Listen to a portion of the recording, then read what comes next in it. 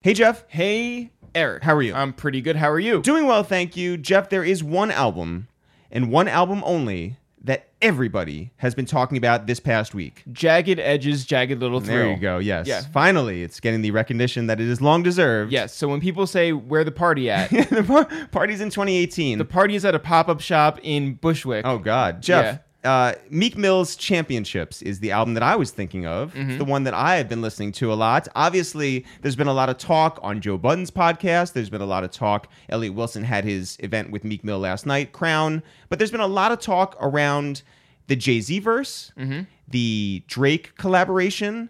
But also, I feel like the next biggest person from this album might be his engineer, Anthony Cruz. Anthony Cruz, who we have on the podcast today. Bam, bam, bam, bam, bam. And boy, do we get into a lot about Championships, a lot about the work that was put in to make this such a fine piece of art. But in addition to that, we get into Anthony's story, because he's not just Cruz, he's Anthony. He's Anthony Cruz. And we talk about his growing up in Oklahoma, moving to Colorado and Atlanta, and eventually up here to New York, and working with Young Guru and Mary J. Blige and Neo and getting to be Meek Mill's engineer, and all the work that they put in over the years, what they did while he was away. I mean, it's really a fantastic story. And we also got to talk to Meek's videographer, Will. And there's just great stories about Rick Ross and the whole MMG and what Rock Nation means and what Atlantic Records did for everyone. It's a great hour and a half. Yeah. Jeff, we also have a Meek Mill story of our own from this week. Oh, right. I forgot about this. We went to Meek Mill's album release party. We headed down on the subway. We got off at 14th Street. We walked up a couple of streets to 16th, a couple of avenues over to the Dream Hotel, where we saw the line outside. We turned around, and we listened to the album at home. So when people ask, Eric, Jeff, how do you guys remain so humble? You know what the real answer is, Jeff? And I'm being really honest with this. The answer is we used up all of our connections. We texted as much as we can. We yelled at any bouncer that we could. Right. And furiously went home. That sounds like us. That's us. On the podcast today is Cruz, as we discussed. But guys, here's something that you can do. Get ready for the holidays by going to itsthereal.com/shop and getting one of our new monthly winter sweatshirts. They are super dope and high in demand. Get yours now before they run out. Itsthereal.com/shop. Jeff, anything else that I'm missing? Yes. What's that? Every week, we like to recommend 3 other podcasts. If you like this one, that you might also like. And which ones do you recommend today? I want to start with number 119, Dallas Martin. Well, that is the one. Dallas Martin, for everyone who is unaware, Dallas is the Flint, Michigan born, Atlanta raised, LA currently living A&R for MMG, all your favorite Meek projects, the self-made projects. You talk about Jadakiss and Joel Santana. He's been around for a while and created super dope work. Nipsey Hussle, man, just a lot of great work that he's putting out. Roddy Ricch on the way. Dallas Martin is an episode you have to listen to, episode number 119. Number 74, Wayno Clark. Shout out to our friend Wayno. Now, of course, you know him from Everyday Struggle, but when we interviewed him, we talked about his entire journey, which was super compelling and very, very, very inspirational to a lot of you out there. Yeah, people say it's one of our best. He talked about his entire journey. He is born and bred up there in Harlem and has made it so far as both a personality, but also as a manager. I know TJ Porter is out there right now cooking up some really, really dope music over at Def Jam. Shout out to Wayno Clark, and please listen to that episode number 74. But also, finally, number 182, the SVP of marketing at Atlantic Records, Marcia St. Hubert. There's not much more that we can say about our sister, Marcia St. Hubert, other than she's just the most wonderful person and has done work with Kodak Black and Cardi B and Gucci Mane and Mano and DJ Drama and T.I. and Tamar Braxton and Jill Scott and Lupe Fiasco and a million others. Meek Mill. She's the most accomplished person who deserves every bit of shine that she's getting right now. And her story is wonderful. Her personality is just outrageous. And her story is one to listen to. Please go listen to that Marsha St. Hubert episode. That's it. All right. Yeah. When do you want to get into this one? Right now. Yo, what up? It's Eric, a.k.a. Paul Revere, a.k.a. Soldier Boy. Tell him. Yo, what up? It's Jeff, a.k.a. Thought I Had the Juice, a.k.a. Marsha Clark. Yo, what up? It's Cruz, a.k.a. Hey, yo, don't you be with Meek Mills, a.k.a. Turn Me Up Cruz, a.k.a. Respect the Engineer. Yeah, this is your third favorite podcast to waste time with. It's for real. Bow, bow, bow, blah, blah, blah, blah, blah. Yo, Cruz, what's happening? What's up, fellas? Everything's good. Yo, congratulations on a really big week.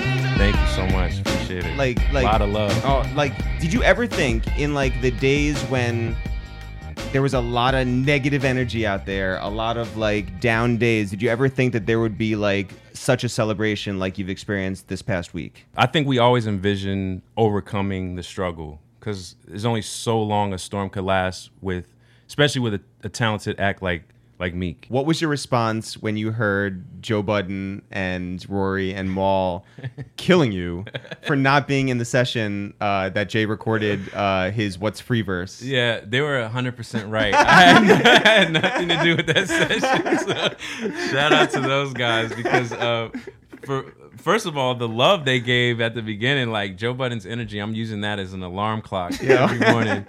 That was amazing. But yeah, like Guru, I got all that from conversations with Guru, all the lead up to the verse actually being recorded. So like Guru hit me with the initial like, yo, he just called me to come out and officially record the verse. Cause it was this thing of like, he was talking about it and I'm almost done. I'm still working on it. It's going to be long, whatever. Right.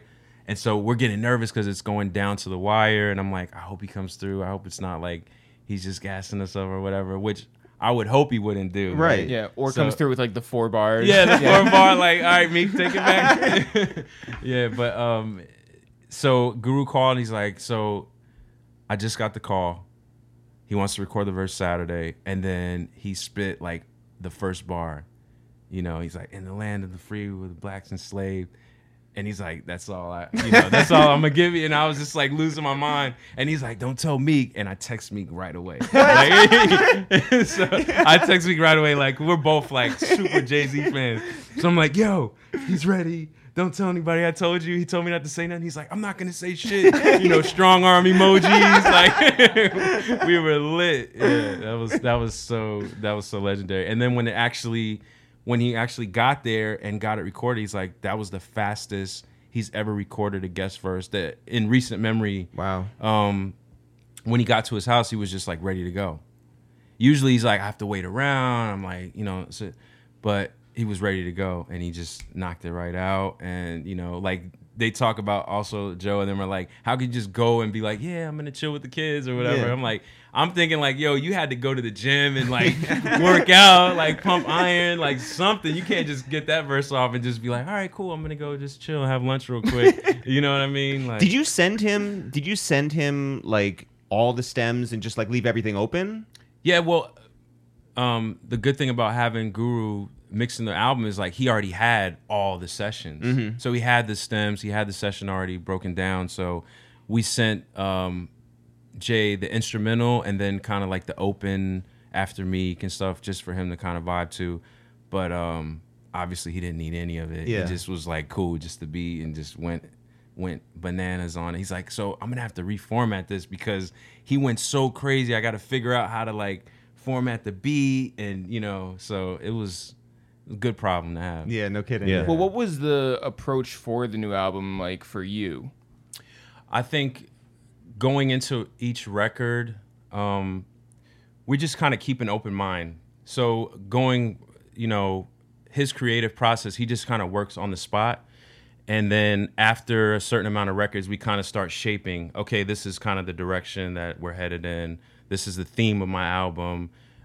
It took a while, though. Like, we were just being creative and working and having kind of a no-pressure vibe that got us to, you know, kind of crafting it to where it got to right before it came out. Was there one record that you could look to that sort of defined the sound of all the rest of the records? From my perspective, I believe Trauma. When he recorded Trauma, I was like, okay, this is, and then like somewhere around there he did Oodles and Noodles Babies. Yeah. So it was kind of like, okay, now this is kind of a setting kind of the core of the album. And then him flipping these classics and like, in my opinion, like I think he really held it down. Yeah. There was a lot of criticism about him, flipping samples. I don't understand what the big deal is. No. We're talking about hip hop and we're talking about records that I believe that it was kind of time for them to be, redone. Yeah. You know what I mean? So there wasn't any discussion of that within the room. No, and it happened kind of naturally. Like it didn't happen on purpose. It just so happens like Cannon was like, I got this record. Yeah. And it was Trauma. His producer Nick Paps was like, I flipped this Jay-Z sample, and Street Runner was like, yo, I got this idea for, this Biggie record that is perfect for your situation. And these records just kind of started coming in and like I said, setting kind of this foundation, and it just happened naturally. It wasn't like we were like, we need to flip all these classic hip hop records, man. Did Cannon send Trauma as part of a pack, or was that like he was like, this is the one for you? I'm trying to remember. We get flooded with so many records, and I know like I believe this one though was sent separately from the others because he did send at one point he was sending like 3 or 4 records at a time. Cannon doesn't send you like 20 packs and stuff like that. Like he's very concise.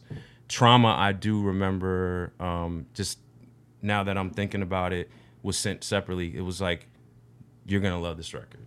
Like this is a familiar, Mobb Deep, whatever. And not to mention, if you look back in Meek's history, go to YouTube, he's flipped that record before as a part of Bloodhounds. Whoa.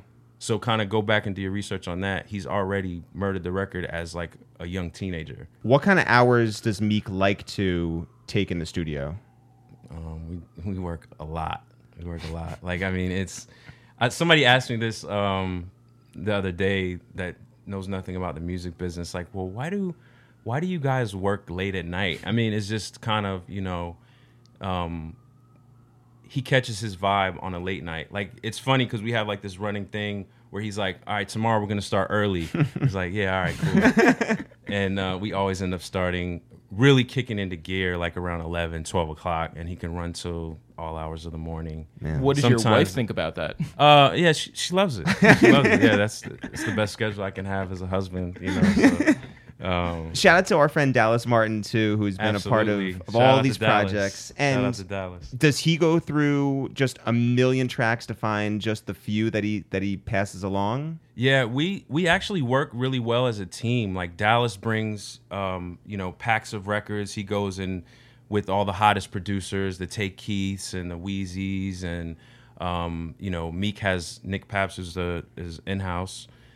So we work with all our familiar go-to guys, and Dallas brings in his guys. So Meek, he goes through beats so quickly. You have to give him like hundreds of beats at a time, because if you give him, you're like, yo, this, unless, like I said, like the Cannon situation or the Hove record, the What's Free.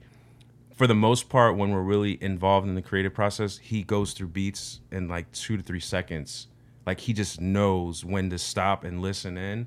And he's about to go in the booth when he plays a record back at least 4 or 5 times and starts kind of mumbling. He's like, all right, load it up. Damn. Was there any song that you like particularly argued for? Oh, man. The intro. The Phil Collins one. Yeah. I mean, it wasn't necessarily an argument. We just kind of got to this point because, as we all know, Meek is known for his intros. And we had a moment where we kind of were going back and forth between different ideas that he had that he was trying to get out. And he went back and forth with that idea for a while. And finally just came back one day and was just like, I'm sticking with this. We gotta do this record. You know what I mean? So does having the Dreams and Nightmares intro like hang over his head? Because it's crazy how that has become so much bigger than like. Yeah, it's an anthem. It is. yeah.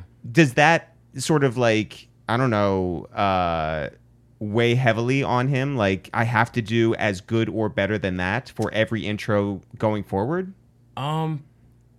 Honestly, you would think, but I honestly don't think that. I just think the way that he goes into working on an intro is what is going to captivate my fans, or what is the listener going to appreciate when they first pop in the CD and they're riding or wherever they are, you know, to make them continue to listen to the rest of the record.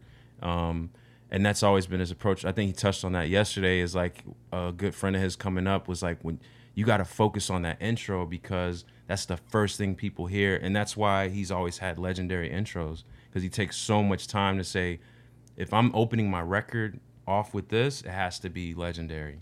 Well, what does it mean to you to have yourself, like, to hear yourself get shouted out? Man, it's when we're working and we're in the moment, you know,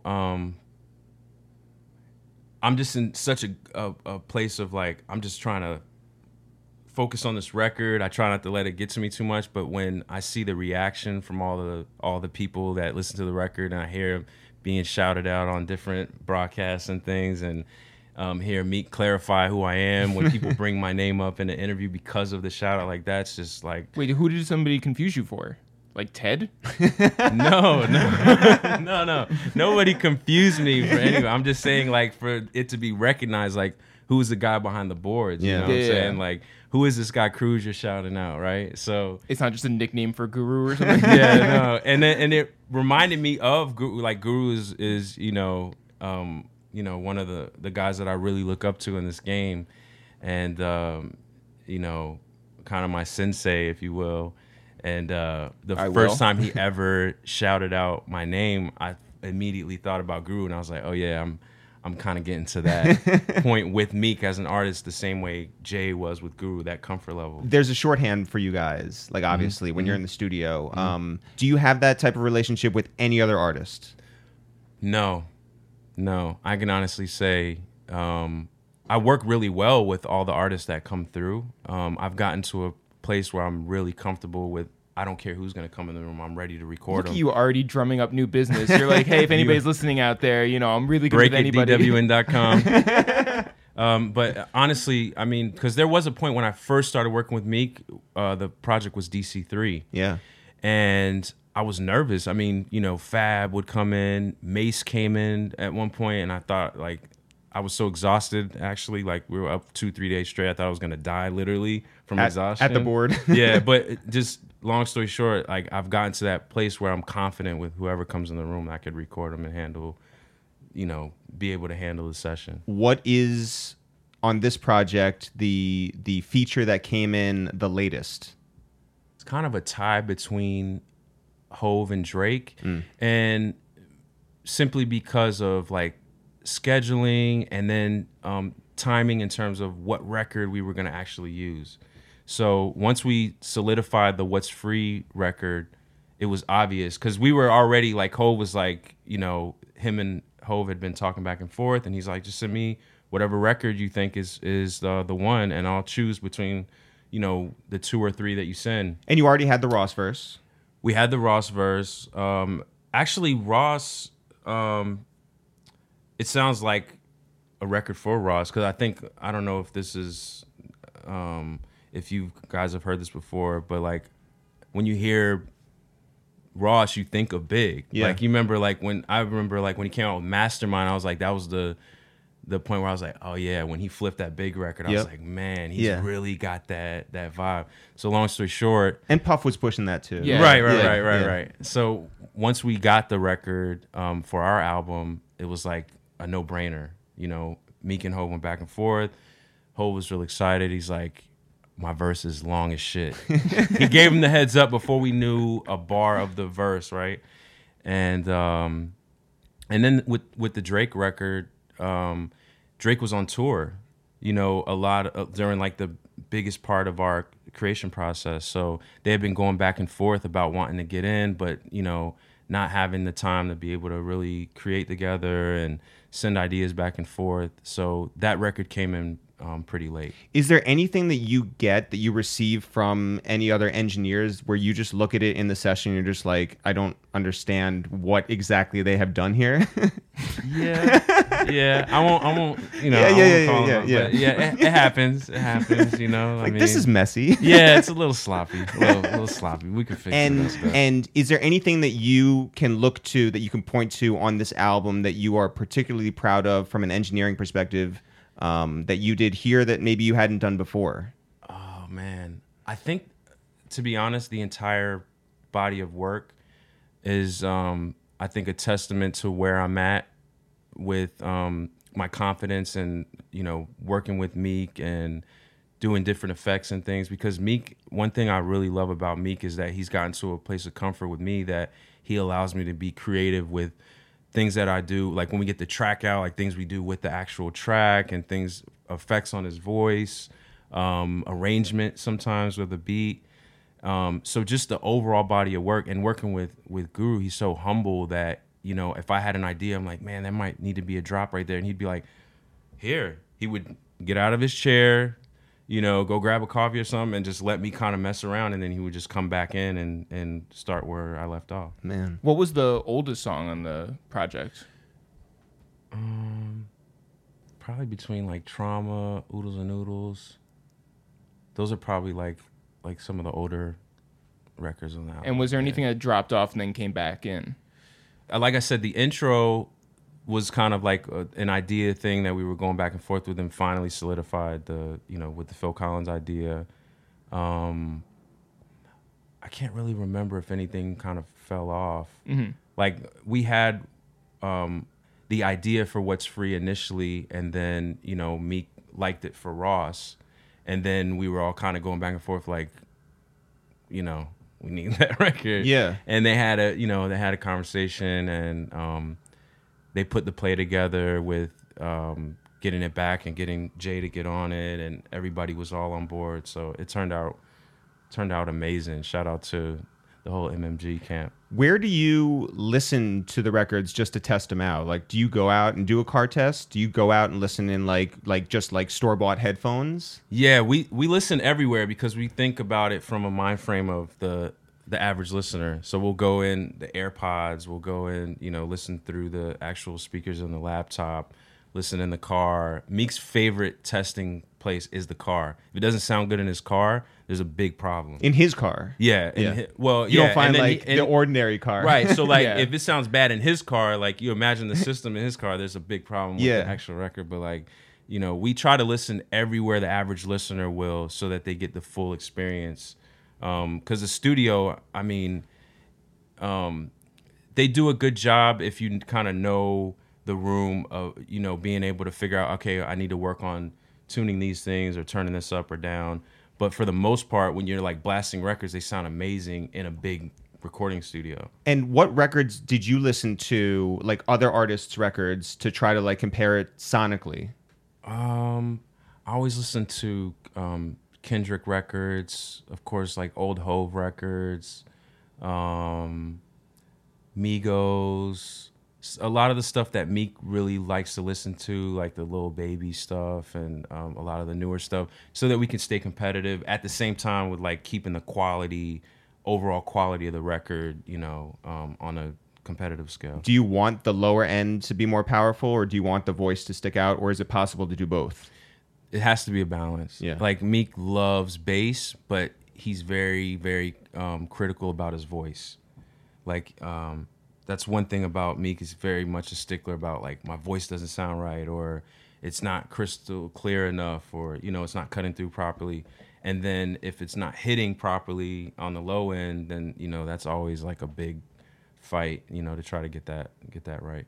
By the way, we do have Meek's videographer here as well. Shout out to Will. Will Knows in the building. How you doing? Will Know in the building. Yo, what's happening? What's up, bros? How you doing? Everything's good. Yo, I love Meek's energy, and, you know, even like on his radio run, I like how he went on, I think it was Power 106, and he was like, oh, I gained 20 pounds in jail. Like, he was just like, I ate. Right. You know, and I think it's like, it's nice to sort of put his whole personality out there. It's Yeah. like it's the true artist. You Yeah. know, it's Yeah. not just like I'm gonna give you this much and then like go retreat into the shadows. Yeah, This is no, like right. really him. Yeah, exactly. He's real transparent. I think it's great. For sure.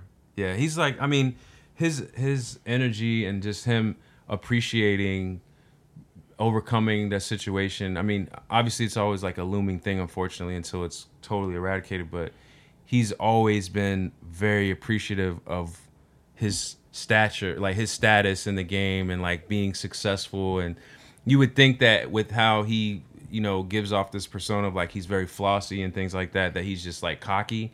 He's far from that. I mean, like he literally will tell us stories of how he'll wake up and be like, damn, like this is really my house, or those are really my cars in the driveway. Or like, you know, when the album was about to drop, he's calling everybody like, what's the energy like? Like, tell me, I need to feel it. Like, That's I need so to know dope. what's going on. I mean, super humble, super appreciative. And I mean, I don't know how else to describe it. I mean, Yeah, it's just no, like, that's- I love that about him, you know? Yeah, he's like how I describe him is like he almost wakes up with like fresh eyes all the time. You know what I mean? You know, like a little kid, the world's just magical. Like I've heard him speak so many times on like this was like years ago. We'll be in the Bahamas for like the third time. You know what I mean? And it was just, yo man, I couldn't sleep last night. I'm just up.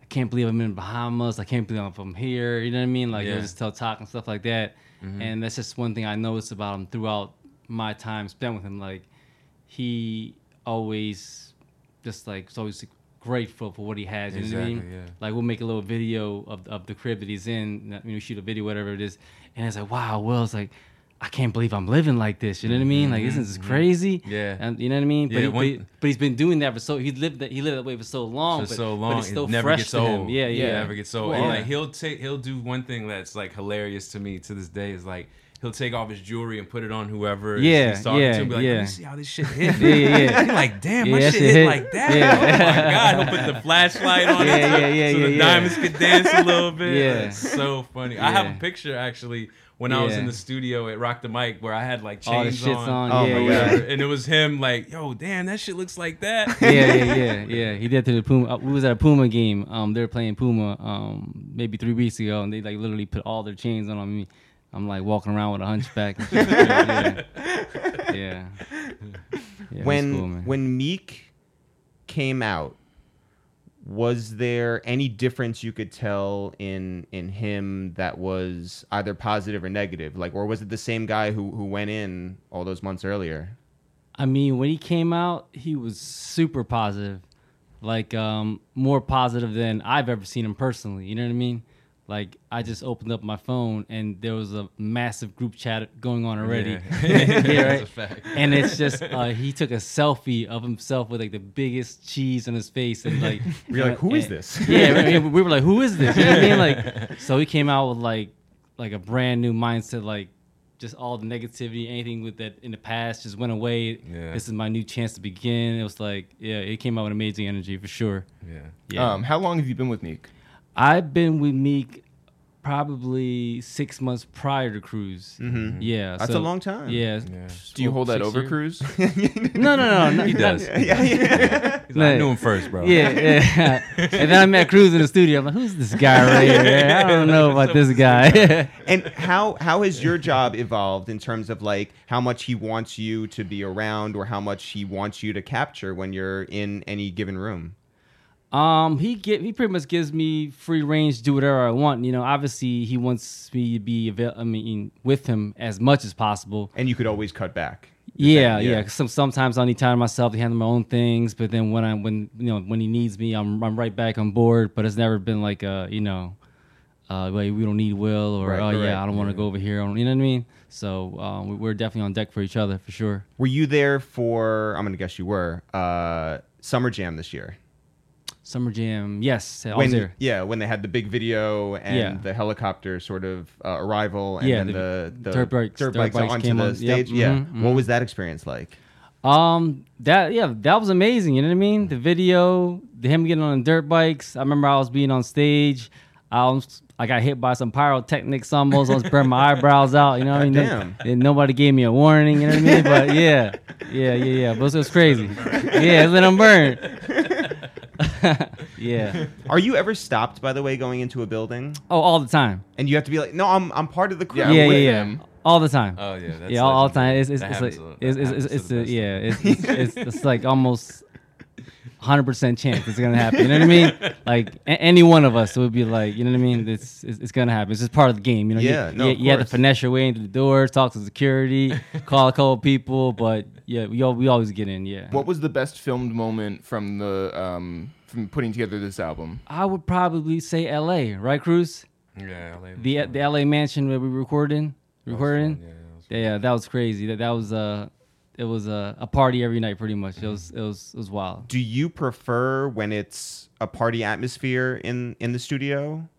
My preference is just more of a low key vibe, but Is Guess that- what? it's not. It's not. That's not my call. That's not my call. Sometimes we do. I mean, honestly, Yeah. Meek loves that environment, but I personally feel like he does his best verses, and best work, when it's more low key. Was the Uptown record done with a lot of people there, or was that like? Yeah, that was in the. Okay, that was yeah. like in a party vibe, and that came out amazing. It's a great record. Yeah, it is. It's fun. Did Fab do that in the studio, or was that something where he emailed the verse? Oh, No, he came. He was in the studio. Yeah, he had been in the studio probably for like a couple days, just kind of hanging out. Like one of the things that I missed about being in New York, because when we first started, we were doing DC3 and Rock the Mic Studios, and so like that New York vibe. Oh my God. Is incredible. Like you get all the New York artists coming through, just hanging out.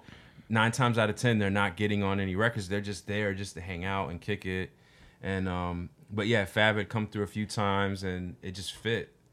So yeah, that was done in house. So what is it about LA that was special then? Like if this Or and- did you just like the house? No, and yeah. But by the way, like Meek has been Probably just the- Meek has been yeah, Just- Yeah, It's it's Just house. a long It's driveway house. going up to Yeah, the. I wasn't. New York was my favorite. I'll Well, no, keep because it Meek at has that. been like, like on his radio run talking about how this is a real like East Coast record, For and sure, he's just yeah. like, I've spent a lot of time East Coast, like specifically for this record. Yeah. But LA was your most favorite part? Well, because we're so used to recording in the studios that I think Meek felt like he wanted to do something different just to get a different vibe. Yeah, try yeah, to yeah. So they had this massive mansion, and you could just get lost in it for days. And for me, for my work, I had my own little editing office area. You know what I mean? So he would create music, and we would create content at the same time. So. Dope. It was rather than being at hotels and then meeting up and then trying to, you know what I mean? So I thought that was dope. Yeah. Was this a house with a studio in it, or did you guys just we like put the studio together in just a room? Yeah, that was a process. 'Cause once we finally found the house we really liked, we working with the label and with Dallas and a couple of contacts I have in the audio world.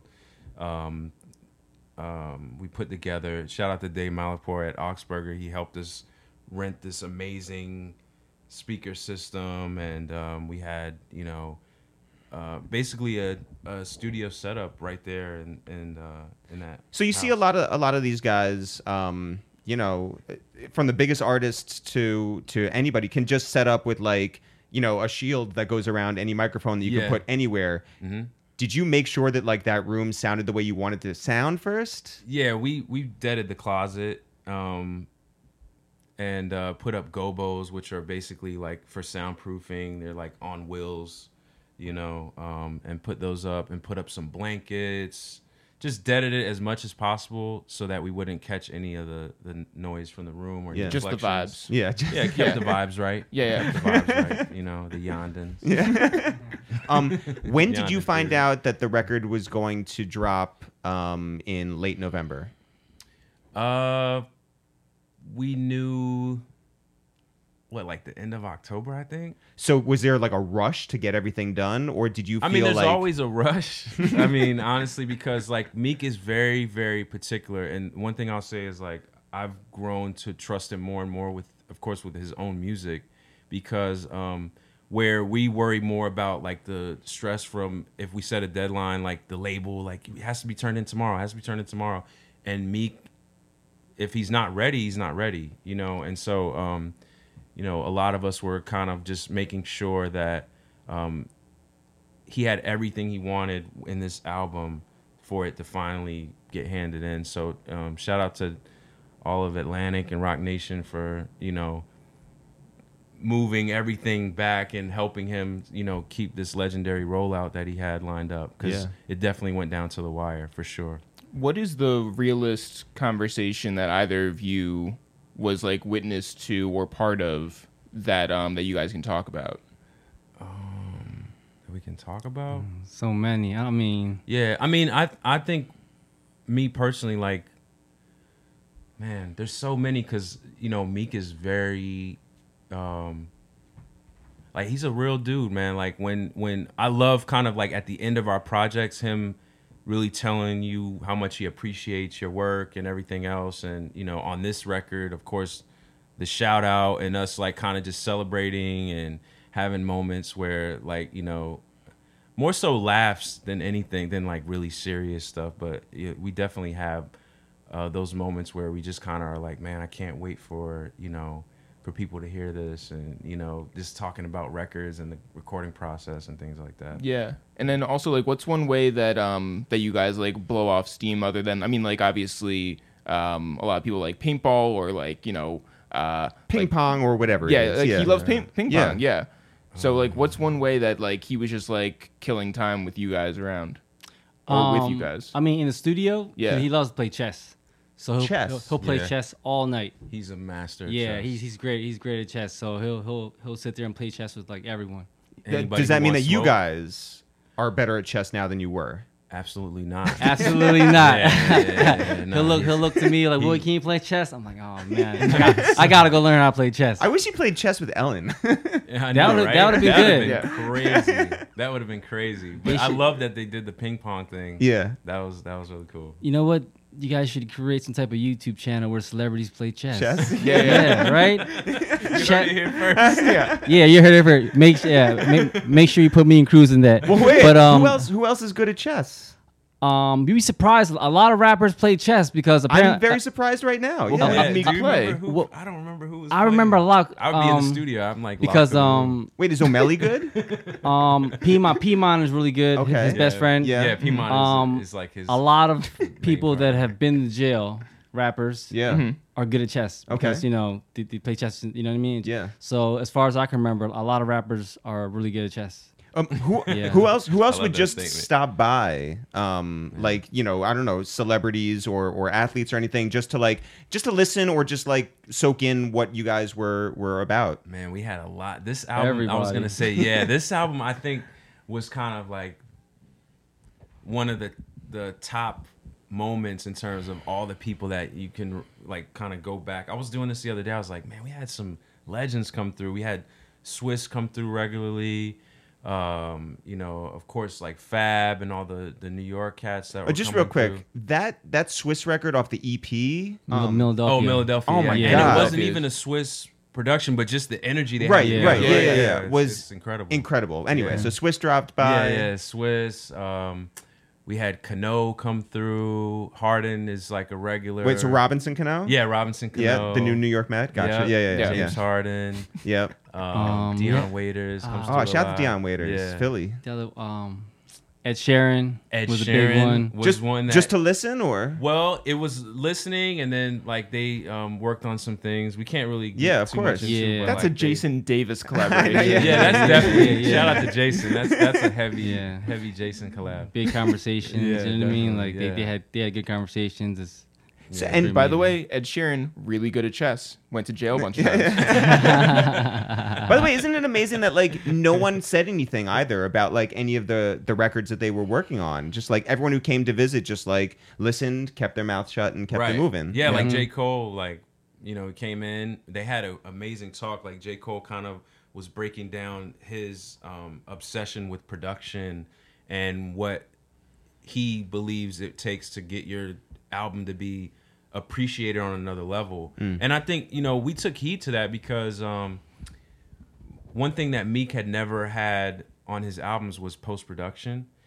We kind of just take the records as they are and put them out. Yeah. And so, with this record, not necessarily giving full credit. I mean, shout out to Cole. That was like a great conversation they had. But, that was one thing that Dallas particularly was like, man, you got to do some post-production, like with like a Terrence Martin or a 1500 or whatever. And once we got Guru in, Guru was like, yo, what are we doing post-production wise? Like without even having the initial conversation, just like knowing that that's something that they do. Yeah. So But how did that change the actual album for you guys? man, it really turned up certain records. Like 1500 helped in particular with Trauma.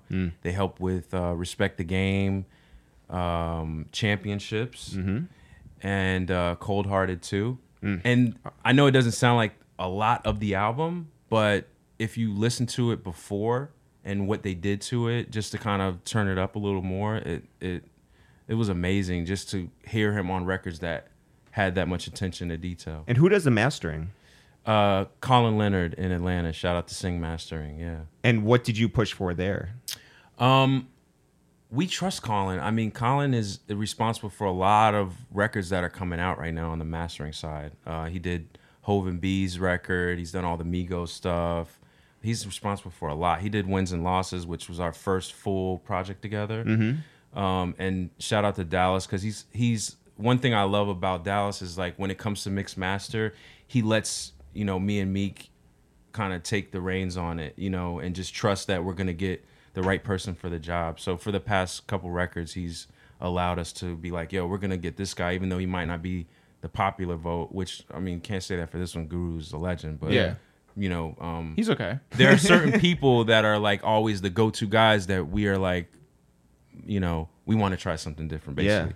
Yeah. No shade on anybody, but just for what Meek looks for, we just need, basically what Guru brought to the table. Somebody that comes in that's humble, that could take criticism and feedback about things that we want without attitude about how many different passes you have to do and have all that pushback and whatnot. That's always irritating and uncomfortable having to deal with, trying to perfect your album. Do you think that his positivity and his just whole attitude where it is now helped shape this record? I think so, for sure. And I think, like I said before, his stance on justice reform and him, being more active with speaking out against these things and taking kind of a more conscious route in terms of, his stance on those issues really helped kind of, I guess, him strategize how he was going to come back, because he always said like, I'm going to be Meek Mill, because when we first came out and there was all this press and him doing all this like CNN and all that, it was like, man, how are we going to make an album with you talking about ass and money and you know what I mean? Like he was just like, dude, I'm gonna be me, but I'm gonna find a way to explain what I've been through and get all this stuff off my chest. And I think he did an amazing job of balancing both worlds. Just want to take a second, guys, to remind you that as the holidays grow closer, this December, there's only one place for you to go and get your gifts. It's thereal.com/shop. JaggedEdgeThrill.com. It's thereal.com/shop. Grab a t-shirt, grab a rhyme book, the physical lined notebook that we put out with original It's The Real material. It is available everywhere. Amazon, Barnes & Noble, itsthereal.com. Yeah, writing is still cool, guys. Go get that today. Surprise your friends and family with 1 or 2 copies. It fits perfectly in a stocking. Go get yours today. Visit itsthereal.com/shop and get a t-shirt or a sweatshirt. Get a sweatshirt. Why not? Yeah, it's who sweatshirt cares? weather. Itsthereal.com. Life is short. Spend lots of money on us. Itsthereal.com. And now back to the podcast. But where are you originally from? I'm from Oklahoma. Where in originally. Oklahoma? Altus. Where is that? Oh, you don't know? It's right. Like, you never heard of that one? Serious? I didn't even know that. It's like close to an hour outside of Oklahoma City. Which way? I don't remember. It's been so long since I've been back there. But I started out in Oklahoma. What'd your folks as a do? military brat. Oh, all Just, right. My biological father was in the Air Force, and my mom was extremely young when they first met, and once I was probably like 4 or 5, they broke it off, and my stepdad, she met my stepdad in Oklahoma. He got transferred to Colorado, so we moved to Colorado. He was also in the service? Yes, he was in the Army, So we moved to Colorado, and then once he was honorably discharged, we moved to Atlanta. I went to high school and college in Atlanta. Where'd you go to college? Georgia State University. Okay, yeah. Everybody's always like, Bulldogs. Bulldogs, That's what's up. Look it up. Just Google Georgia State University. Yeah. So went to Georgia State and then ended up in Orlando at Full Sail for a year. Yep. After I quit job at Verizon. Oh wow, doing what? Doing sales. I was doing really well. I had my own spot. I broke a lease, which just recently fell off my credit, by the way. Wait, so somewhere along the line you get into music and you're like, I want to be a part of something. Yes, and that was definitely in Atlanta. The culture in Atlanta. What I was a big fan of was the whole Def Poetry Jam movement, and that's where my company Break It Down kind of started. Was getting in contact with certain poets and putting together showcases. I would record one. Shout out to Abyss, who's a very reputable spoken word artist out of Atlanta, from Detroit, and started there, just kind of working with these guys and getting. I was always curious about how you make music sound radio ready. So I started with the small little inbox, for Pro Tools, and was working in the crib, and I barely knew how to find the record button and get the level right, and so the recording sound horrible, but I just was so interested in it, and I was like, you know what, I need to figure out how to really do this. And I got so intrigued and captivated by it that I dropped everything and went to Full Sail. I was like, I'm going to learn this. I just want to be clear. You got into music by working with spoken word artists. Basically, yeah, because I was who have no music behind them. No, listen, these guys are actually very lyrical. This. Yeah, but they don't have music behind them. Yeah, well, that's where I was making. I would make beats and. Got it. I kind of skipped that. Sorry about that. But I you was were a mashup artist. Yeah, so I was making beats and trying to get into. I was always obsessed with Primo beats and Pete Rock and Dilla, and how do they make that sound at the time. Kanye was making these soulful beats, so I started off kind of with that type of sound and always experimenting with that. So that was where I've always been a huge fan of music, by the way. My stepdad really put me on to a very diverse music taste. So when you moved to Atlanta, though, the sound down there moved into the crunk era. Yeah, exactly. And you're on this spoken word tip. Yeah, exactly. Yeah, it was. Where you no, I still fuck with Lil Jon, and Of course, you have to have that ratchet side and fun side. I've never been a totally serious person. You have to you got to live life. I mean, right. Yeah. So you go to Georgia State for a little bit, but then you decide to drop everything and go to Full Sail. Yeah. So I actually finished from Georgia State. I went. Oh, you did? Yeah, after 5 years. With it, well, that's fine. What's the There's rush? no rush. Yeah. What'd you major in there? English. I started off as a business management, and it just wasn't working out. It wasn't what I thought it would be.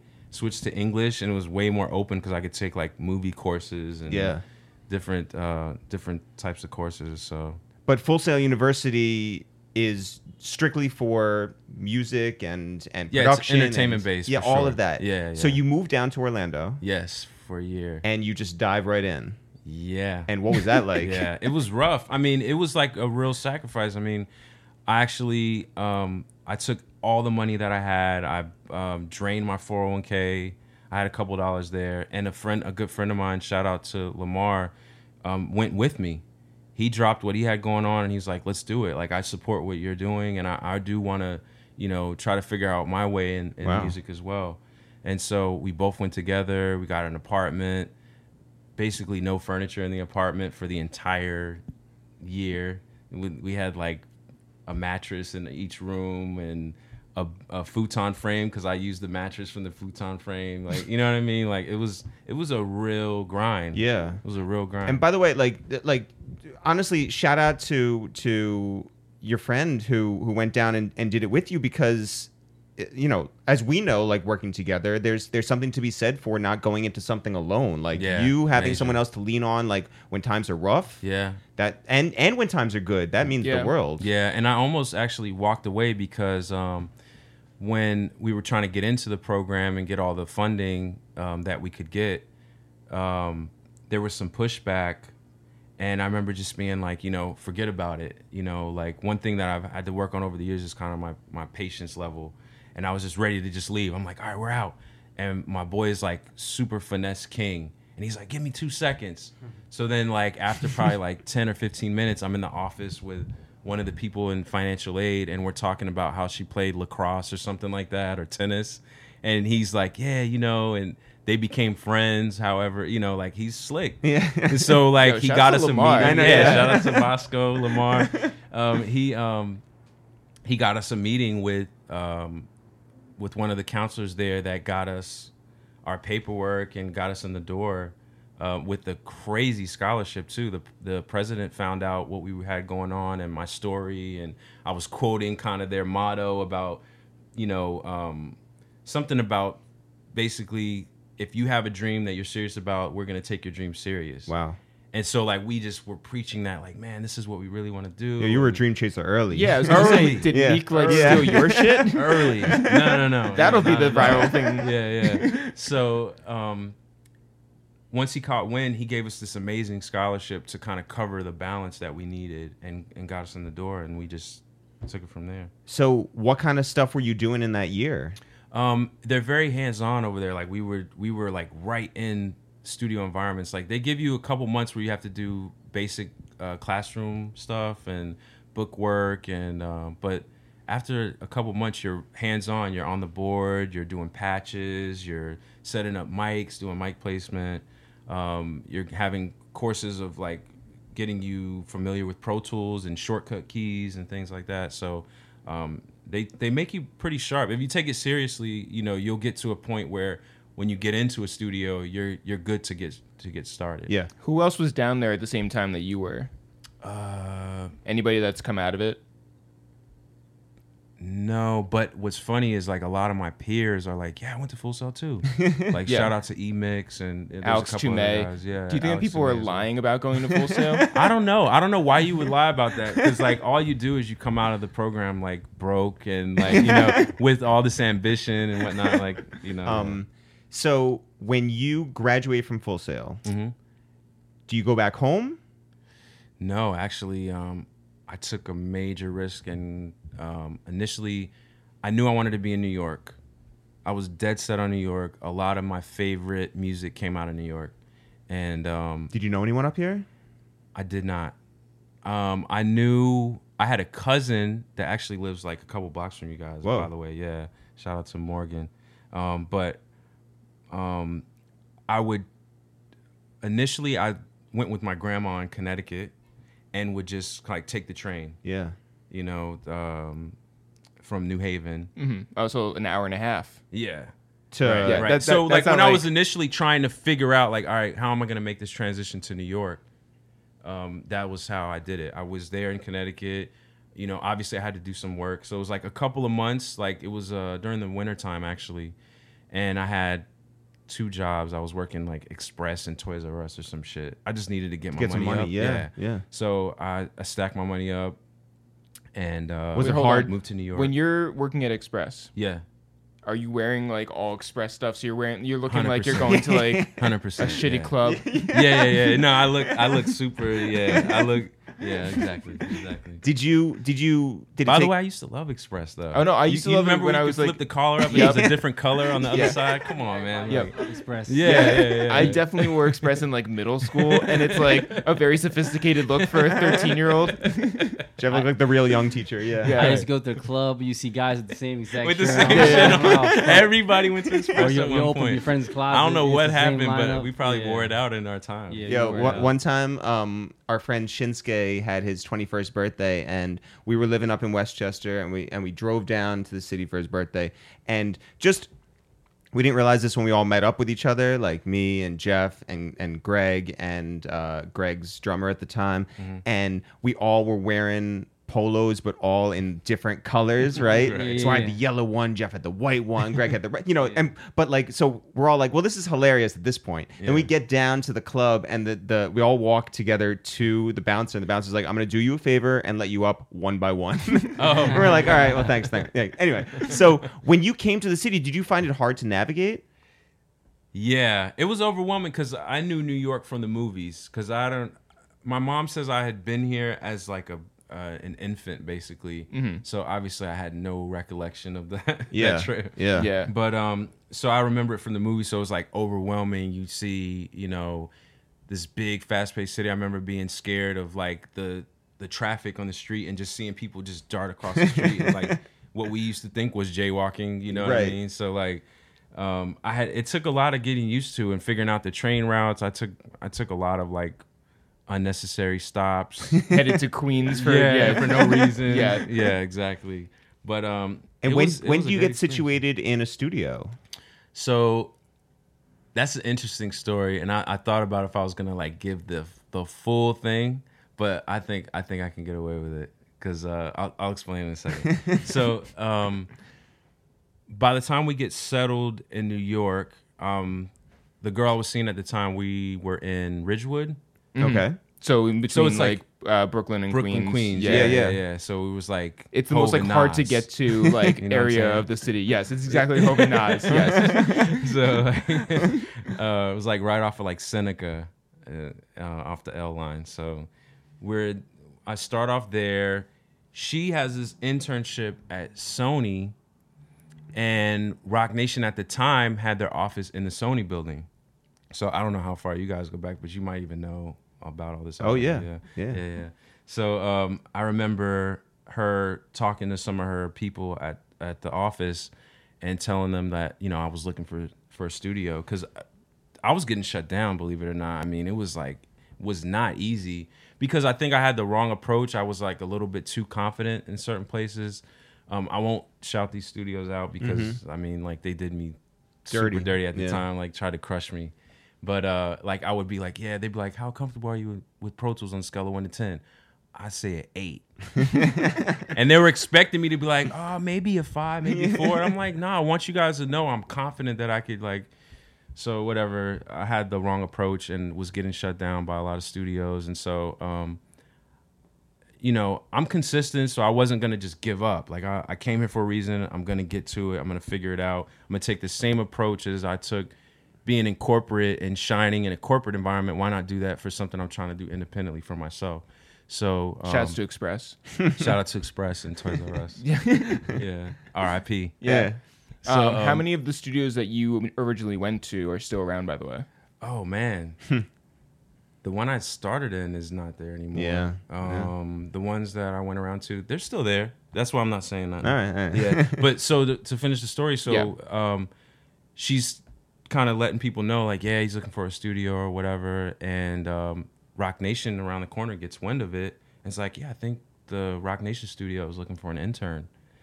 And so I remember this particular day I was going through a list of like the top 50 things to do in New York because I was like trying to keep my mind off of like being depressed with not getting into studios and stuff. Walk So the I'm High like, Line. Yeah, so Yeah. I'm like the next thing on the list was like Empire State, and I get a phone call like, yo, this is Candace from 4040 Club.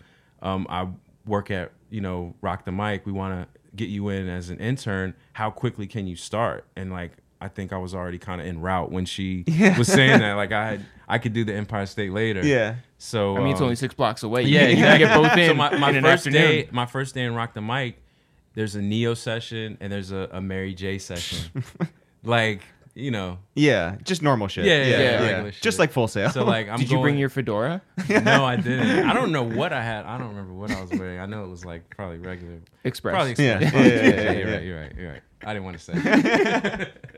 So it's Mary J, it's Neo, and it's like this brand new intern, and of course, like as an intern, you're doing the food runs, you're cleaning up and things like that. But you're an you know. 8 in Pro Tools. What the hell? Yeah, I'm like Yeah. an 8 in Pro Tools, but I'm going and getting, the grill orders and stuff. So, That I mean was super fast, but like I remember that first day, the etiquette I learned from Full Sail was like you don't use your phone while you're in the studio. So like literally while I was in the studio, I wasn't using my phone, and the girl I was with at the time was like hitting me up like, "Is everything all right? Are you good?" And I'm not responding because I was told not to use the phone in the studio. He's dead. So it was a wrap. After that, that was like kind of the decline for that or whatever. Like, because I was very serious about shining in the studio, and I appreciated the opportunity. I wanted to max out on it.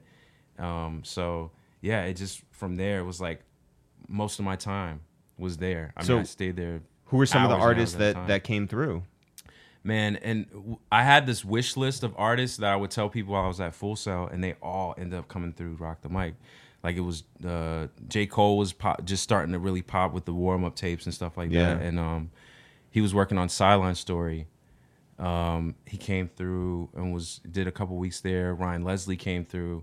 I was a huge fan of like his making beats videos and stuff. Yeah. Crazy. Yeah, so worked on some stuff with him as an assistant. Santi Gold came through. Jesse J. Who else? Common was huge. Like I'm a huge Common fan. Yeah. So Spoken Common, word. Yeah. You see? Yeah. See how it all kind of like comes back around? Dilla, spoken word, boom, I'm with Common. So, Common, man, Chris Martin from Coldplay, we played pool together. Whoa. Who won? He was smoking. He smoked. He went to jail. Yeah. Those British boys, yeah.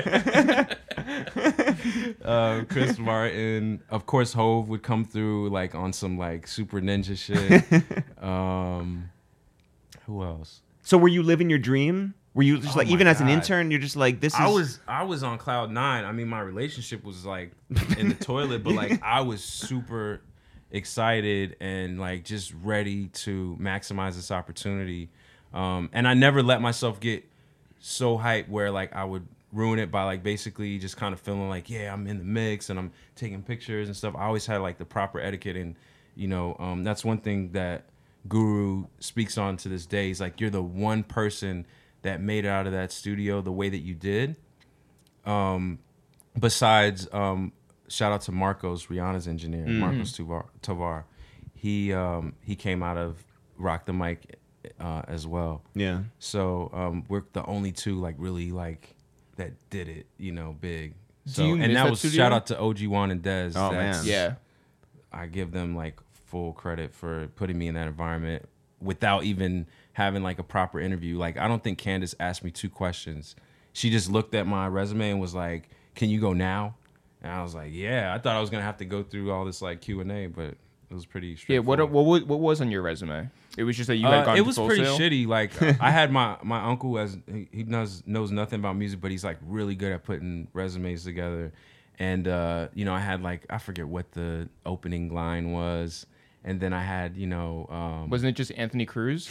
basically, yeah, because it's hard to stretch music stuff. I had to like put bullet points underneath Full Sail just to show like all the music stuff I did, because everything else was like Verizon, Toys R Us, Proficient Coca-Cola, in, Yeah. Pro Tools and GarageBand. Yeah. And I graduated college. Yeah, English degree. Yeah. So it was lit. Yeah. I mean, they just were like, go. I mean, because interns, the way they look at it is like, we're giving you an opportunity, and what you do with it is what you do with it. For sure. Yeah. So, for sure. Yeah. So what was the big breakthrough moment in terms of like learning what a professional environment was like for you? Actually, what I learned, contrary to what I learned in school, was it's a lot more. It's very serious in terms of like where, especially the engineer is like kind of the captain of the whole ordeal. Like you run the whole vibe of the session. If you're too slow, if you don't know what you're doing, if you don't know certain shortcuts, if you don't know how to work through a problem, you can totally ruin a session. So I learned a lot of that from a lot of the greats that came through. Like I said, like Coldplay's engineer, Marcos, Juice, who's now Nicki's engineer, Guru was there regularly. Stargate was in the B room. So like imagine all the people that were coming in and out through Stargate. Yeah. I mean, so a lot of what I learned is that be yourself, but keep that professional aspect as well. Like keep it, stay very focused and serious on your craft, but just be yourself when you're dealing with the actual artist. You know what I mean? Did you ever don't be a tight ass? You know what I mean? Yeah. Like there's people that are like very like, and you're like, bro, just relax. You're making the person uncomfortable. You know what I mean? Was there a take that you ever lost?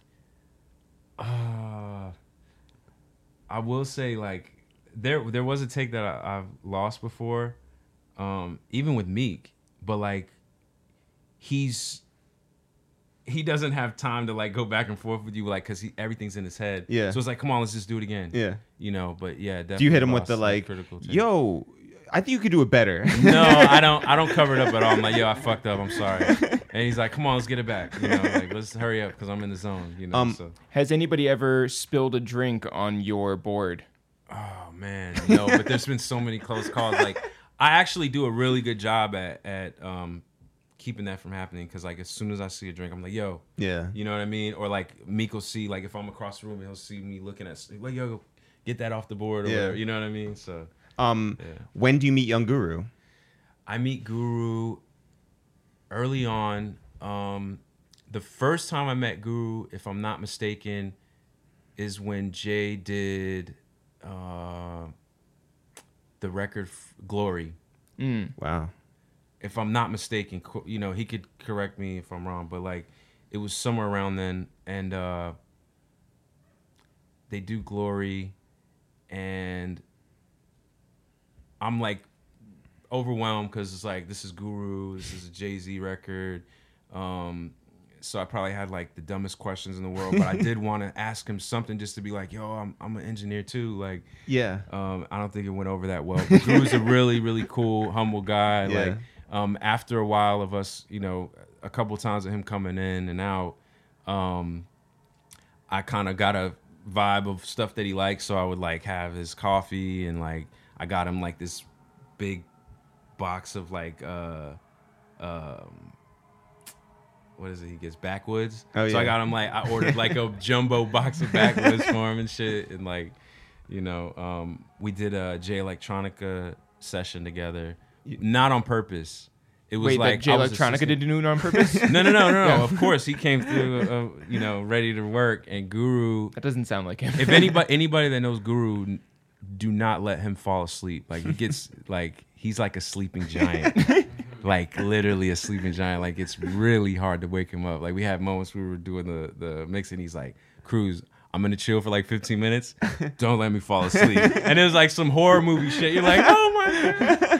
So Goo. Yeah. So during the Jay Electronica session, they're working on this record, and Jay Electronica was really antsy to get this thing out. It was what was the name of the record? It was like World War III or something like that. It was the record he did with Prodigy. I don't remember. Yeah, it's not. All right, You have to look it up. Yeah. It's slipping my mind. Yeah. So long story short, Guru goes and like, I'm gonna chill for a second. I'm gonna lay down.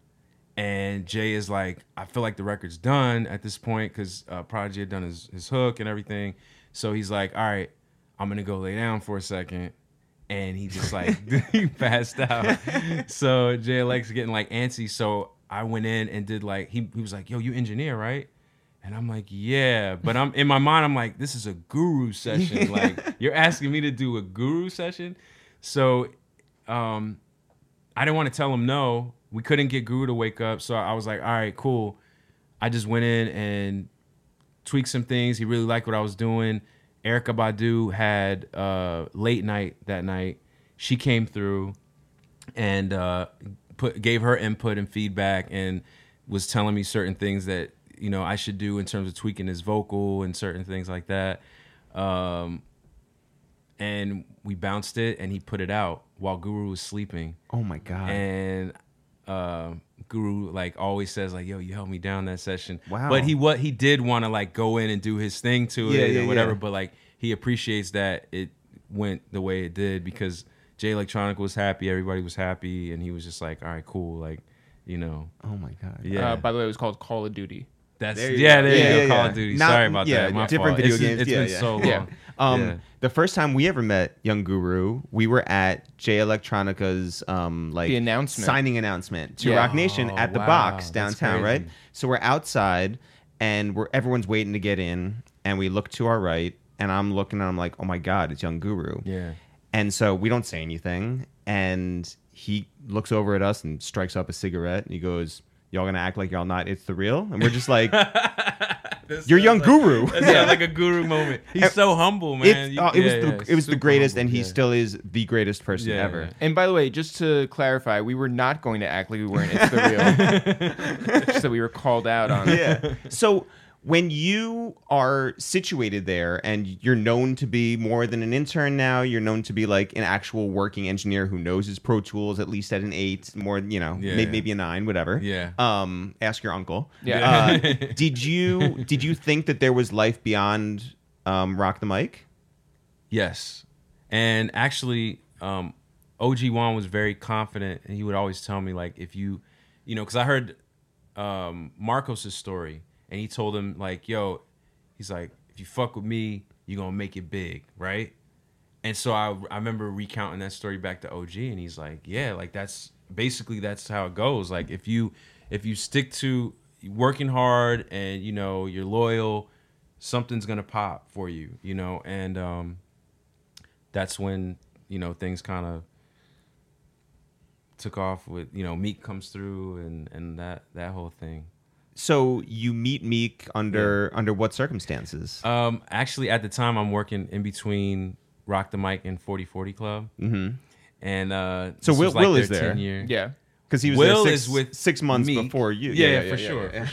Will is definitely with me, 100%. He's actually documented my entire journey with Meek. That's why he was there. That's exactly right. Yeah. It's more so the he Cruz has like story. from the very Yeah. beginning, like Yeah. young Cruz to Documentary like Cruz, to yeah. like this new guy that everybody's trying to like make into like this whole Right. Yeah. Fuck Power 106. This is the real Cruz show Yeah. right here. You know? Yeah. I'm working in between. I'm at 4040 Club, doing like AV stuff, in between Rock the Mic, and this is like their 10-year anniversary party. It's a huge event.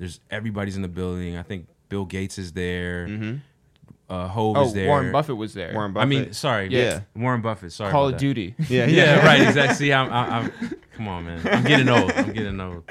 So, I get the call from the studio. Shout out to TT, who was helping run Rock the Mic, and he's like, "Yo, Meek Mill is here, and he needs you to engineer him." And I'm like, "Bro, Dez is gonna kill me if I just leave right now. Like, this is the 10-year Right. anniversary party for 4040 Club." I'm like, "Call Dez. If she says it's cool, I'm on my way."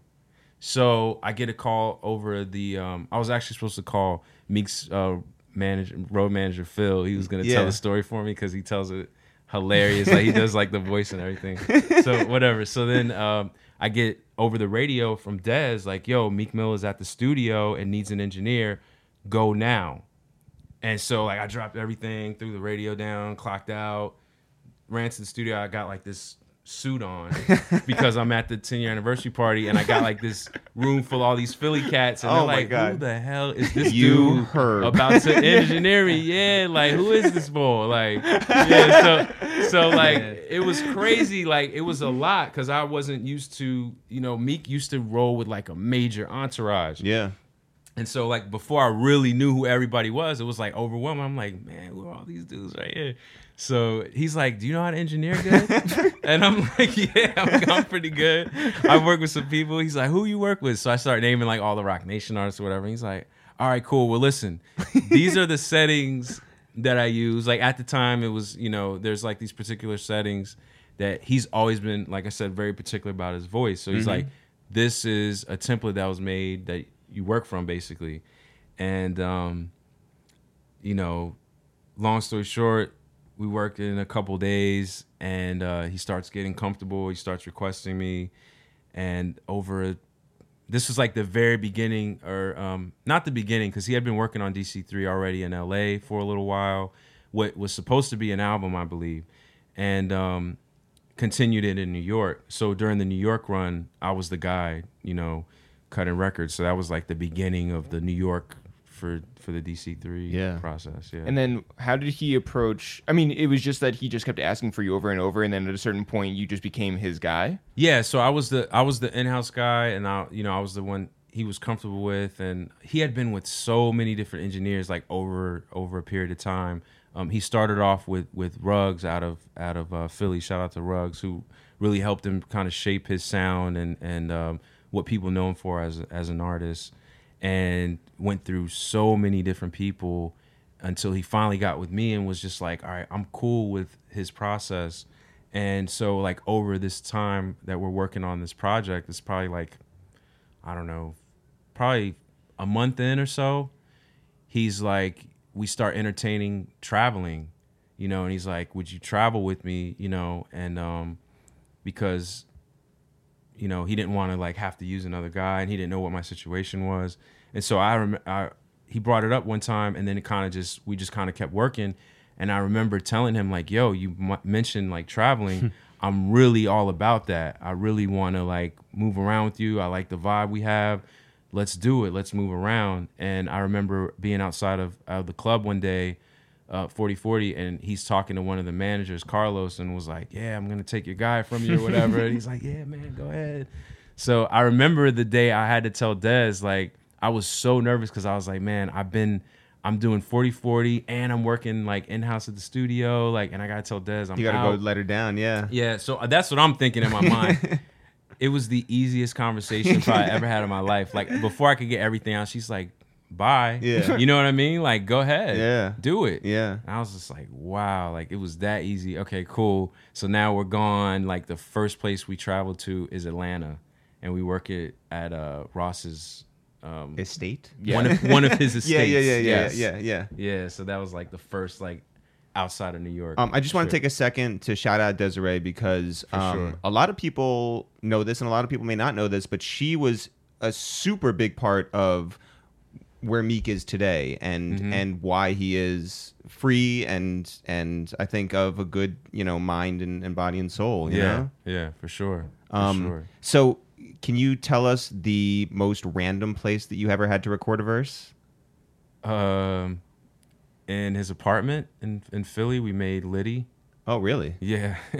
We made Liddy, we made Froze. I think a lot of what you heard on DC4, we started in his apartment in Philly.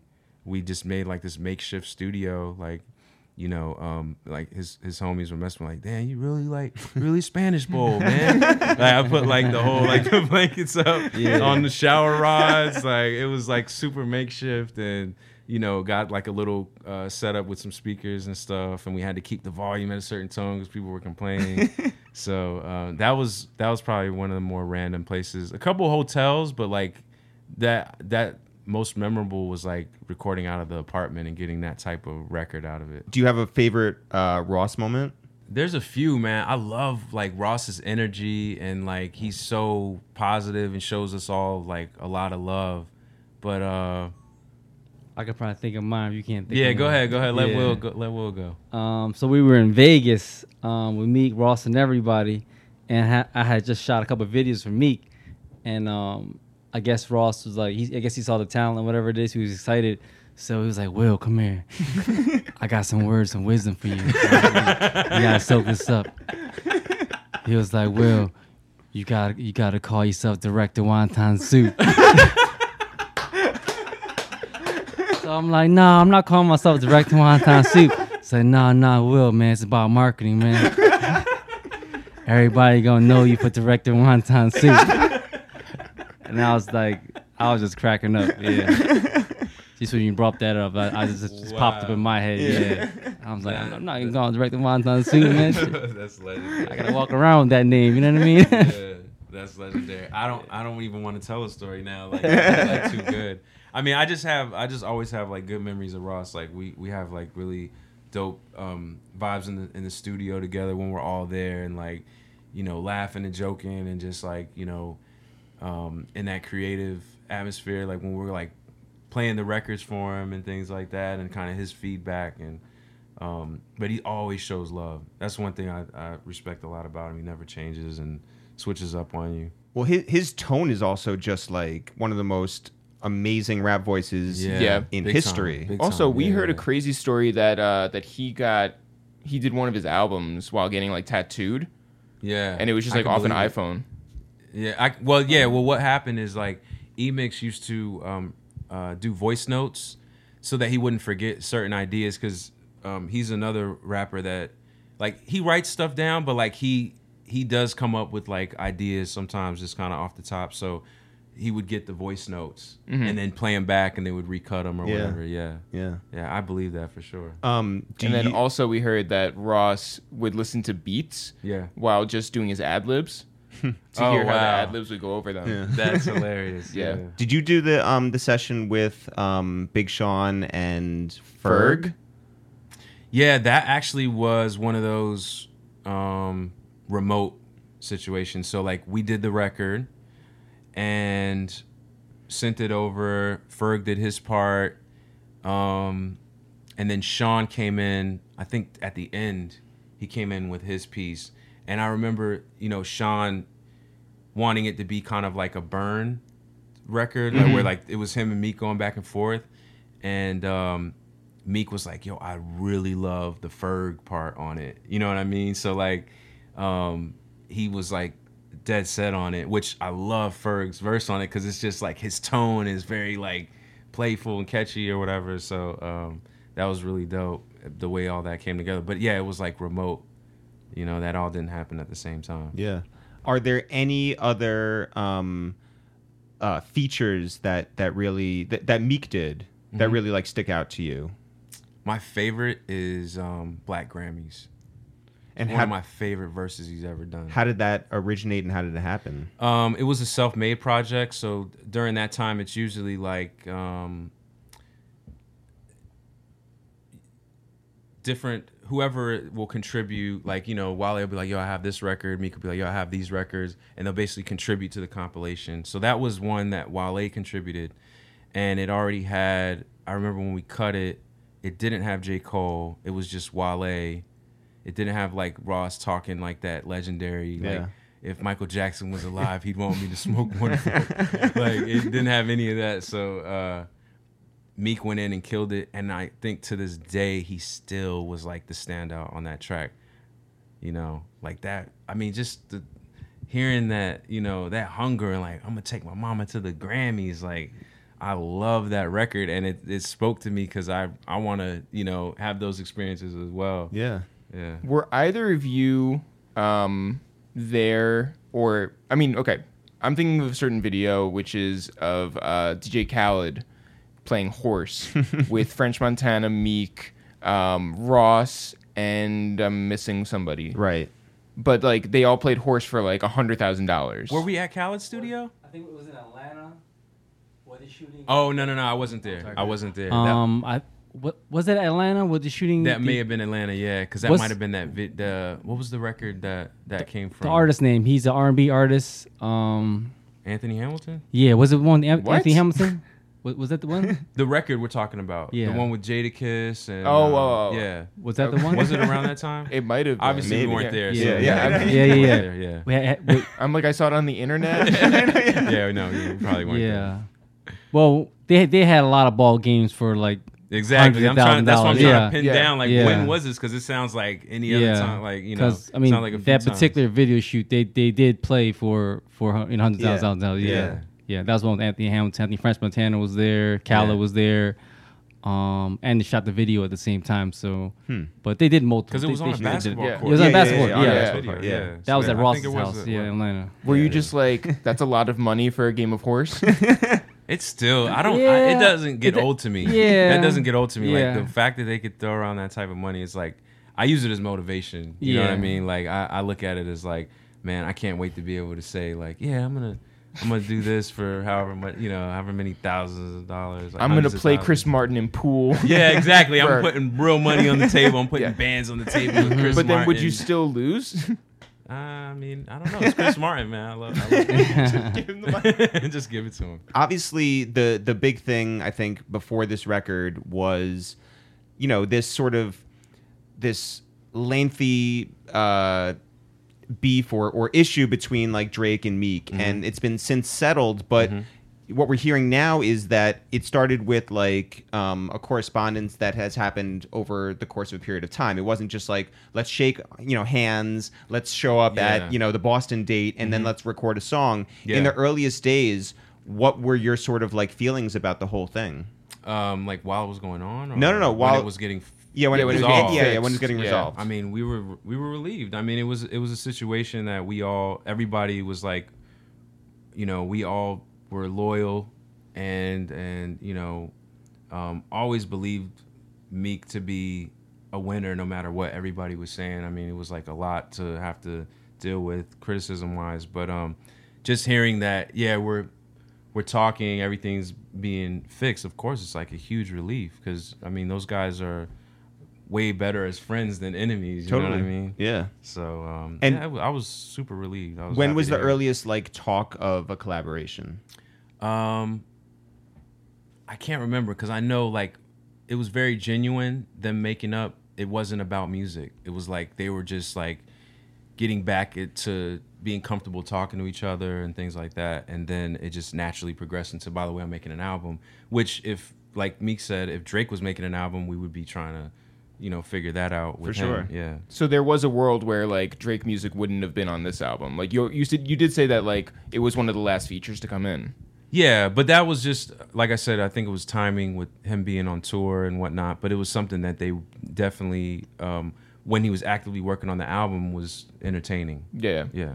Did you think that Drake would end up on any of the other songs, like personally? Yeah, we sent him Stuck in My Ways, and I guess it just wasn't his vibe, and he ended up sending us the idea for that record. So yeah. And so Meek recorded his stuff first for that record. Yeah, that's cool. Which I tell Meek, like, I don't think this was the case. I just joke with him, like, man, you must intimidate people when you like put together a record like that's so fire, and you're like, yeah, by the way, go ahead and add something to this. You know what I mean? Like all nonchalant or whatever. But it worked out perfectly. I love the record they did. Yeah. Yeah. So now now the album is complete and out there and everyone has heard it. Have you changed your mind on like what your personal favorite record is? No, still Oodles and Noodles, Babies, and of course What's Free. After everything came together the way that it did, it was already like when it was like a Ross record, it was one of those that we were like, man, like I wish we could use that record. but yeah, those two are my favorite, but Oodles and Noodles it's just, man, it's so powerful. You know what I mean? Like it just brought me back to, I just picture the video being like My Block, like Scarface. You know what I mean? Yeah. You just kind of, you envision the whole thing without it even being on the screen. Like you just could close your eyes and be like, I already know what this video is. Who has come to you and asked for a recording to sound like Meek's vocal sound?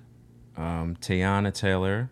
Really loved the way that she sounded on Wins and Losses, and it was just like this conflict of schedule, and she was really adamant about getting me to record. And I heard like stories about her even when I wasn't there, like I want to work with like Meek's engineer. Wow. And it just never worked out for whatever reason, but of course, independent artists wanting that Meek Mill sound. Yeah. Who else? I remember I missed out on an opportunity with Rich the Kid when he was first getting started. Because like Meek, being with Meek for this amount of time, we've seen a lot of people come up, right? Well, I mean, we've seen everybody. like some artists Tons. that now they're like that thing, like 21, Rich the Kid, Uzi, P&B. P&B. Like there's Tory so many Lanez. different artists. Yeah, Tory Lanez. Tory was a big one. I mean, Yeah. Tory was like in the studio DC3 era, like scrawny Tory Lanez Yeah. that was trying to like get his name super up. quiet. Yeah, Travis super Scott. humble guy. Travis. Travis was another. I mean, so like I look back at some messages and Rich the Kid had hit me like, "Yo, I want you to mix my record." But at the time, I was like, "Bro, I don't have time. Like I'm working with Meek." Then he ends up, doing what he did, and I'm like, "Dude, I got to pay more attention." to this. What'd you guys do while Meek was away? Yeah, that's Man, we Uh, you can tell your part. I Let me see what Meek was play. I mean, we were just still out there grinding, you know what I mean? Trying to figure out our own business, you know what I mean? So, keeping ourselves busy. I've always had my clients, videography wise, things like that. At the same time, we were also trying to work on music and looking for our own artists, things like that, potentially, you know. Other than that, for me, I knew Meek was going to get out. You know, and while it was in there, he would always give me a call to see how I was doing. I would, you know, send him photos, things like that. And but for some reason, I just knew that he wasn't going to do his 2 to 4 years. You know what I mean? In my mind, so it wasn't like, oh, Meek's gone forever. I got to go find something else to do. It's just like it's only a matter of time this man gets out. So I wasn't, you know, fret. You know what I mean? I wasn't really spazzing out or anything like that. Yeah.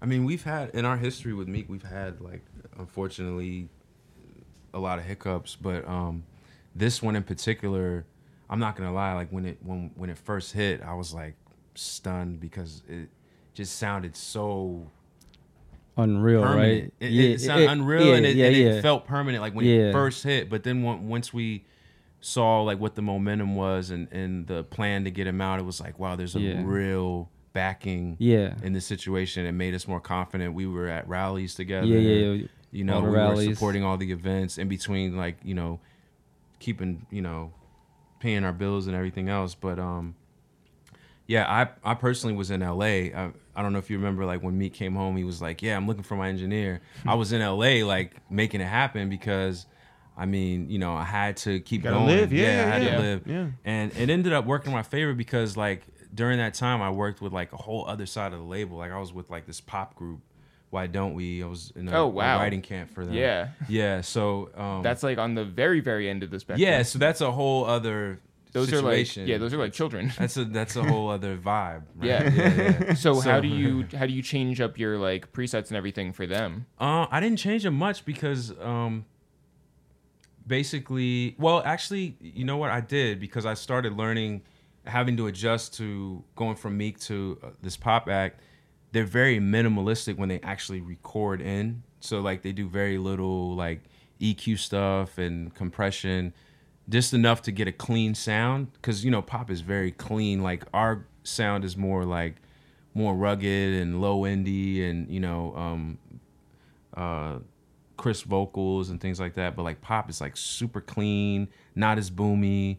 So I had to really get used to that because I was like, you know, having to hold myself back from like giving them super 808 records and things like that. So, but I think I adjusted pretty well and got comfortable there and met some great people that I ended up communicating with once Meek came home, and producers and things like that. So it was a dope experience. But when he came home, I was still there. I was still in LA.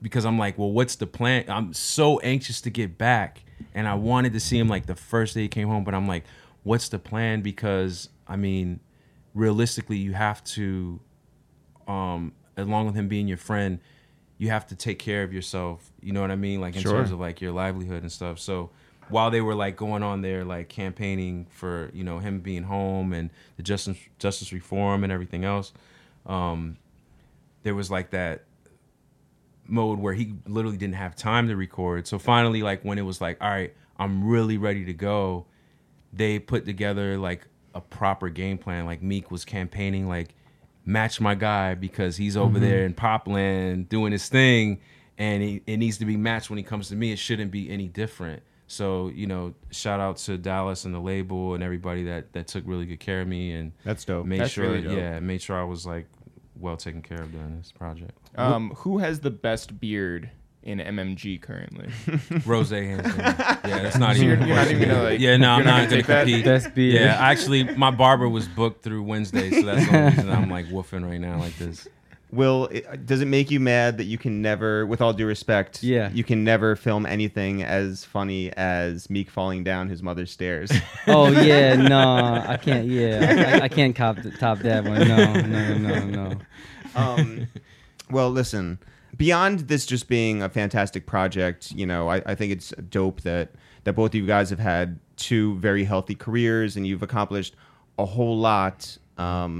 I think that it's amazing how far you've come. I think that it doesn't matter if people have slept on you because you built a career out of young guru going to sleep. So congratulations on everything. Thank you so much for coming through, and so happy that you guys put out such a dope project and that everything is on the up and up. Yeah, for sure. Thank you for the platform and giving us a chance to sit down and talk with you guys. No doubt. Thanks everyone for listening to this new episode of A Waste of Time with It's The Real Jeff. If people want to find out more about us, I'm Eric, you are Jeff. Together, we're It's The Real, no apostrophe, no spaces. If people want to find out more about this podcast, it's called A Waste of Time with It's The Real. And we also have our other one called Two Jews and Two Black Dudes Review the Movies. Jeff, if people want to find out more about anything that's going on with us or the clothes that we made, where can they go? You can always go to jaggedlittlethrills.com.